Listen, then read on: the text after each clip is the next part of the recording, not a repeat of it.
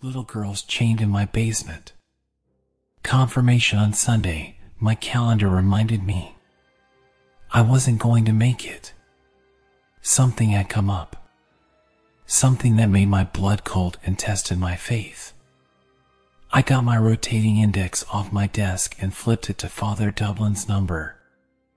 I had crossed it off. There wasn't a new number. I sighed. I hadn't called my brother in years. The fear I felt was tangible.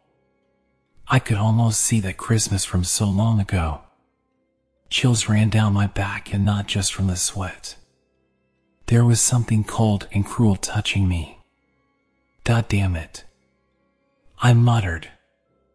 I loosened my clerical collar and wandered into my kitchen for a drink. While I was pouring it, I glanced up at an old crucifix hanging over the entryway. It was there when the parish moved me in. As far as I knew, it was there when the parish had bought the house.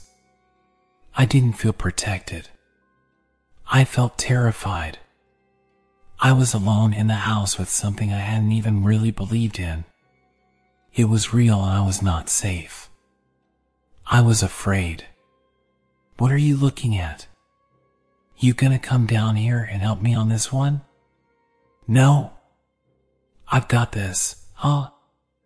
I asked Jesus. Jesus didn't respond. Typical. I looked away and tipped my drink into my throat. Could you at least fix the tap to pour out more of this? I gulped, hoping that my challenge would be met by a power greater than myself. I felt alone and endangered. Nobody was going to save me.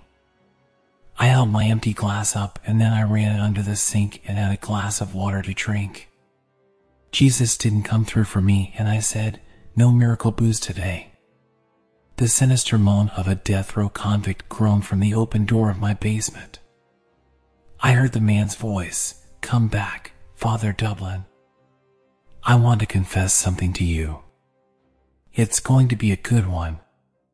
Then the voice added in a loud whisper, "I swear." I trembled in unresolved tremors. Part of me was committed, and the rest of me wanted to flee. I wanted to get into my car and drive as far away as I could. I wouldn't look back. I couldn't look away. I had already crossed the point of no return, and I was there, and there was no escape. "I'm coming. Hold on," I responded. There was a loud thumping noise from down there, as though someone were lifting and dropping something very heavy and very quickly over Hanover. I shuddered, dreading my return to face the horror I had already witnessed. I looked at the printout I had of Roman rituals. I realized it was time to call Archdiocese. I was in way over my head. I should have gotten help right away. I worried that after what I had done, it might be too late. The phone was in my hand when I reached the middle of my terror. How it began was coming back to me, bit by bit. I wasn't sure if that moment with the phone wasn't how it all started. It had started earlier, with a gradual progression of seemingly unrelated incidents. Perhaps it had begun when I had used zip ties on a little girl to detain her in my house. Perhaps it had begun 1,000 years ago when the creature in her had first walked among the world of men. Perhaps the story would begin with my defeat and the rise of some new and horrible abomination. I could not be certain. Until my phone rang and I heard my brother's voice, I wasn't sure of any of it. I needed to confess to someone. It was when I told the truth that things became clear to me, that I could see what had happened and piece it all together. Until that moment, it was all just a series of things happening without any connection. When I started my story with "I have to tell you what I did," that is when it truly began.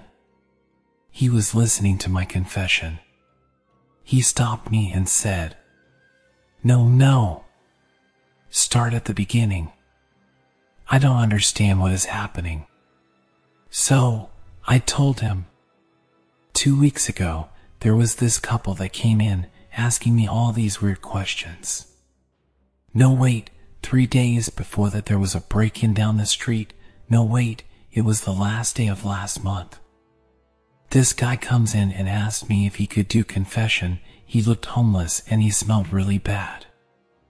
I gasped, realizing that what was happening to me had started so long ago. I had no idea how far it would go, to what extremes the horror would escalate. Slow down.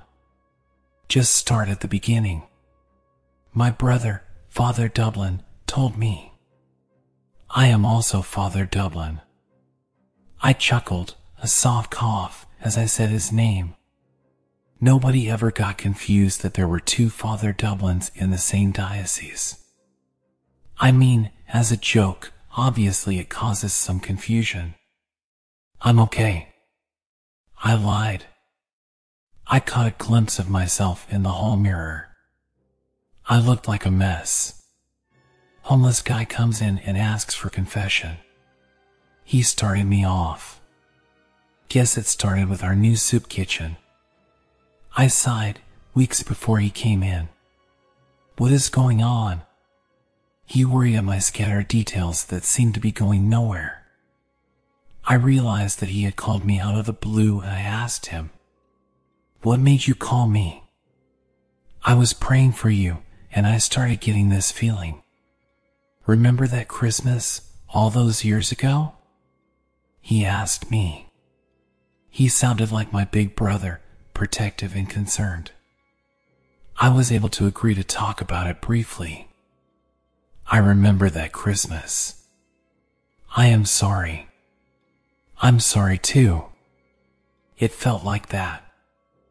I felt like I needed to call you. I was going to apologize, see if you wanted to get a coffee or something." He paused. "Or get a drink." "Let's do that. I need a break." I said. He said, "Tonight at O'Malley's. Get it together. Whatever is happening, I will help you." My brother promised. I agreed to meet him and hung up. I glanced at the open door of the basement. I felt watched. A horrible sinking feeling was in my stomach as I took a step and then another toward the entrance. Then I was there and I closed the door. Exhaustion crept up on me and I sat down in the living room, listening to the ticking of the grandfather clock. Somehow a dreaded sleep overtook me. I had always found the sleep of the restless to be profound, having provided grief counseling to the bereaved and to victims. A kind of restfulness without actual sleep, a kind of sleeplessness without rest. Dreams do not come to those who suffer such a slumber. My drive to O'Malley's was slow and rained on. When I got there, I found Father Dublin waiting for me. We had both taken off our collars and wore black. "I am sorry I didn't believe you. I knew you were telling the truth," Father Dublin told me. "I was a coward. I'm sorry for telling you that you were being a coward." I apologized right back. We were both sorry about that Christmas, all those years ago. "All right, I am here now, ready to listen and to believe this time, whatever you tell me." He took a deep breath and took a drink and watched me. His eyes told me he was fighting his reluctance. He could see I was badly shaken and disturbed by something. He had heard the convoluted beginnings of something awful, could tell that at any moment he would know why I was so afraid. He didn't want it, but he had given himself no choice. We opened up a soup kitchen. I sipped and eased into it. From there we got some traffic. One of these guys came into the sacristy. I paused while he frowned. I told him, "Not right now, I am preparing for First Communion," and he said it couldn't wait. He just had to confess. I couldn't get him to leave, and he smelled so awful. I thought he would get my vestments dirty. I let him confess right then and there, on his knees.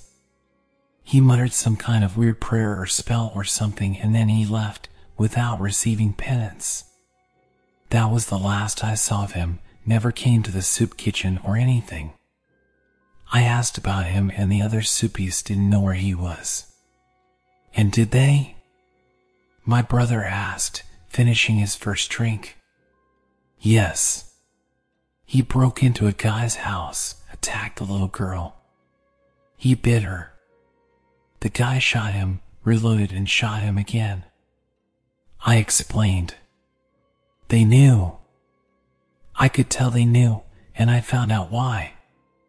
He was a fugitive? The one on the news? Father Dublin nodded. I glanced up at that exact moment and saw the face of the missing child I had in my basement on the television. My eyes widened and my face color changed. I started sweating. Yeah. I agreed, almost choking on the word, so I just nodded. The guy who killed him, he and his wife? Father Dublin was piecing my story together without me having to tell him too much. I wanted him to stop doing that, afraid he would come to the worst conclusion of all. I was terrified he would figure I had kidnapped a little girl and had her locked up in my basement without first understanding why. They started asking me all these questions about. I hesitated and lowered my voice. Demons and stuff like that. You know what I mean? Elaborate for me. Think first. Father Dublin got up and went to the bar to get more drinks. I finished mine while he was away from our table. When he came back, I was ready to tell him what they had asked. They asked me if someone who was baptized could be demonically possessed. They told me their little girl was baptized. I found out that theirs was the house that was broken into. Their little girl had spent the night in the hospital after the intruder attacked her and bit her. When she came home, she was different. Well, how about that? Father Dublin grimaced. Exactly. I told them she needed their care, their love, and that they should also seek counseling. I told them I would pray for them and that I could ask for special prayers from the church. I agreed with his facial expression, at least at the time of the interview. I had come to agree with their original assessment of her, of course, but I wasn't ready to tell him that part of what was happening. Let me guess, you eventually agreed to see her, and it turned out she is possessed, and now you have her tied to a bed in your house? Father Dublin smiled, thinking he was telling a joke and that I was upset about some other development. When I said nothing, he kicked me under the table and said in a completely different voice, "Tell me that isn't what is going on." "She's in my basement." I swallowed. He stared at me for a long time, processing the awfulness of my situation and deciding how he was going to take it. God damn it. He growled at me. "You've sure put me in a spot. You have to see for yourself." I reminded him. "You have to believe me this time." "I know," he recalled. "I gave you my word. I owe you one. There's no time to waste. She is becoming dehydrated." Freaking Christ. Father Dublin pushed away the rest of his drink unfinished. "Let's go. I will drive. You drive like a grandma in a school zone under construction with a cop following." "Sure." I stood up and tossed some wanted Hamiltons onto the table. We left O'Malley's and took Father Dublin's car back to my house. Outside he looked at me and asked, "Is this for real?" "I'm afraid so." I testified. We went in and he found my printout of Roman rituals and asked, "You believe in demons? Demonic possession?" He wondered. "That's you, now? Christmas and soup kitchens have changed you." "That's right." I told him. "And you won't be the same either." "All right, show me this kid." He took a deep breath and rolled up the printout like he was going to sweat something with it. I opened the unlocked basement door and let him into the darkness. I felt the fear rising up and we descended. I was afraid of the creature I had captured. I didn't understand it. I did believe in what I had seen, and I knew it was deadly. Father Dublin, you have brought a friend. A man's voice spoke from the shadowed corner. When I turned on the light, my brother gasped. A little girl was unconscious, her hands in cruciform held to the pipes with zip ties. Her legs were free, and she sat on the floor, a puddle under her, soaking her pajamas. What the hell? My brother grabbed my shoulder. No way. No, no, no. What is the matter, Christopher? Don't you like fresh-scented goodness? The creature spoke from her mouth, the voice of the dead man. I suddenly recognized that she was using the vagabond's voice. She looked up, her eyes sick and yellowed. We could see the bite mark between her neck and shoulder where her clothing hung loosely. It looked infected and bubbled with saliva and pus. Father Dublin looked at me and then back at her. The fear in his eyes gave way to some kind of resolve as he remembered his ministry. He took from his pocket his Roman collar and fastened it to his own neck. I had mine in my shirt pocket and put my own collar back on. I was shaking with fear, and I wanted to flee back up the stairs to escape into the night from the nightmare under the light. We held the papers together and began to read aloud to the demonic thing. It just laughed at us. You think that some stupid words from the internet will cast me out? I am this body. I am in her. She is mine to be. I am a violator, a trespasser. You cannot tell me where to be or what to do. You have no authority over me. I grow stronger as she grows weaker. You shall see. The man and the little girl told us. She is innocent. Let her go. I told the demonic thing. That is what you think. You see a little girl, but not what she has done. You know nothing, Father Dublin. Nothing. The creature seemed irritated by my plea. I blinked and looked at my brother. He had noticed the change in its attitude also. It had gone from confident and terrifying to defensive and annoyed simply by my mention of its host's innocence. She, couldn't have done anything wrong. She is just a child. An innocent child.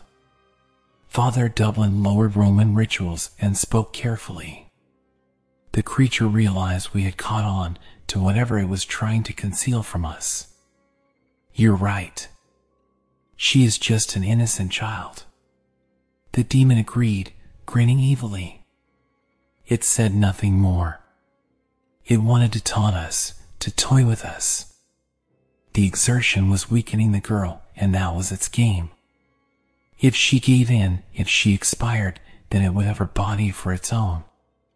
Her soul was still in there, her mind, her memories still intact within it. Behind those yellow gleaming eyes, she was watching, trapped within. You are Baldash, my brother said without any meaning. I had no idea what he meant. I know you are, but what am I? The horrible thing mocked him. That's from Pee Wee Herman. Father Dublin nodded grimly. Let's go. There's nothing we can do for her. We went back upstairs and I closed the door. I asked, my voice shaking with fear. What do you mean there is nothing we can do for her? Baldash was the demon that possessed all those children on the Pee Wee Herman show. When you told me about the children singing the Christmas carols backwards and that they had changed the words to make it satanic, I eventually did some research. There were 2 exorcisms, and the name of the demon was Baldash. The same demon from Christmas and the same one tonight. It will have 2 other children. To destroy this demon, we must exorcise all of them at once. We don't have much time. She is getting very weak. If she dies, it will on her remains. Baldash will walk among us. Wait. You knew about this? It has come back to me? I was confused, terrified. I couldn't understand what I was up against. When the Pee Wee Herman exorcisms freed 2 of the children, the third was kept out of it. Baldash had another chance. There was a grown man out there, somewhere, carrying part of Baldash. Father Dublin considered. And Christmas? I asked. A manifestation. You heard something, a warning, perhaps. I don't think the children were possessed. Nobody else heard anything weird in their singing. I don't think you were drunk, like they said. I think it was a spiritual encounter. Baldash and your destiny in mysterious ways. I sat down and a whole rush of emotions came flooding into me. Fear and relief, horror and redemption. I felt reunited with my brother, with my faith. At the same time we were in deathly peril and our faith was about to be tested. I stopped shaking and began to cry. You all right? Father Dublin asked me. He got a drink of water in the glass on the table. He didn't offer it to me, he gulped it down. That is what you think? I asked. I wiped away my tears. My brother's faith meant the world to me. It is. He promised. There's 2 more children out there. I realized suddenly. We need something stronger than zip ties. That thing will break those when it reaches its full strength. He pointed out. We left my house and went to a hardware store that was still open. We got enough chains and locks for all of them and more zip ties. The person at the checkout looked at us weirdly. We're gonna lock up some stuff. I explained weakly. In the car, I asked my brother, how will we find them? They will be around. My brother supposed. We went back to the church and started looking at some of the recent records, phone calls, anything that could be a clue. I found something on the message machine and was listening to it when Christopher said, "Who cancels confirmation?" He held up a postcard, shaking it like it was one of our targets. Listen to this. I played the message for him. A distraught mother from my parish was asking for a house call for her daughter. Do these girls know each other? He asked. I shrugged. I didn't know the people in my church as well as I should. Come on, Randall, you've got to have something. He prodded. Sunday school? I guessed. There's 2 classrooms. We walked through my church at night, feeling like intruders, in the dark. In the classroom, where the 3 girls attended Sunday school, we spotted 3 missing places on the Jesus wall. They correlated to 3 removed artworks on the teacher's desk. Demonic visages. These girls got into something. Father Dublin dropped the papers back onto the desk. They felt like they were heavy. We'll get their addresses. I felt sick. I had already kidnapped 1 little girl. Why not a couple more? It was just before dawn when we were parked outside the first of their houses. I thought about the bum that had gotten shot repeatedly after breaking into someone's house. I was afraid. We realized we were wasting time. I crept around the back until I found her bedroom. The window was not locked and I was able to open it. I climbed into her room and found the creature sleeping in her bed, in her body. Before it woke up and raised an alarm, I was upon it. I wrestled it to the ground and zip-tied it and gagged it. I handed her, struggling and kicking, to my brother, who was outside her window. We stuffed the little girl into the trunk of my brother's car and drove off. The sun still hadn't risen. The final kidnapping took place as she left her house, yelling profanity at her single mother. She wasn't going to school, she was coming with us. We pulled up next to her as she walked to the bus stop and grabbed her and forced her into the car. Then we sped away. I knew we were spotted doing so, 2 priests taking a child. Someone called the police and gave them a description of what they had seen, me and my brother, the car, everything. Back at my house, we took the little girls down to my basement and chained them up. We printed out a backup copy of Roman Rituals from the PDF and began exorcising Baldash just after sunrise. The demon cried out in the man's voice, a threefold entity. It had each of them in different stages of possession, but all 3 of them were the same. As our prayers and chants unified the being and bound it, we cast holy water onto it, weakening it and strengthening the faith of those it would own. We were both very afraid. Fear nearly silenced us, but our faith bound us and we stood together, facing the evil. The creatures roared and hissed and spewed hot venom onto us. One of them laughed as it focused its eyes on Christopher's copy of Roman Rituals.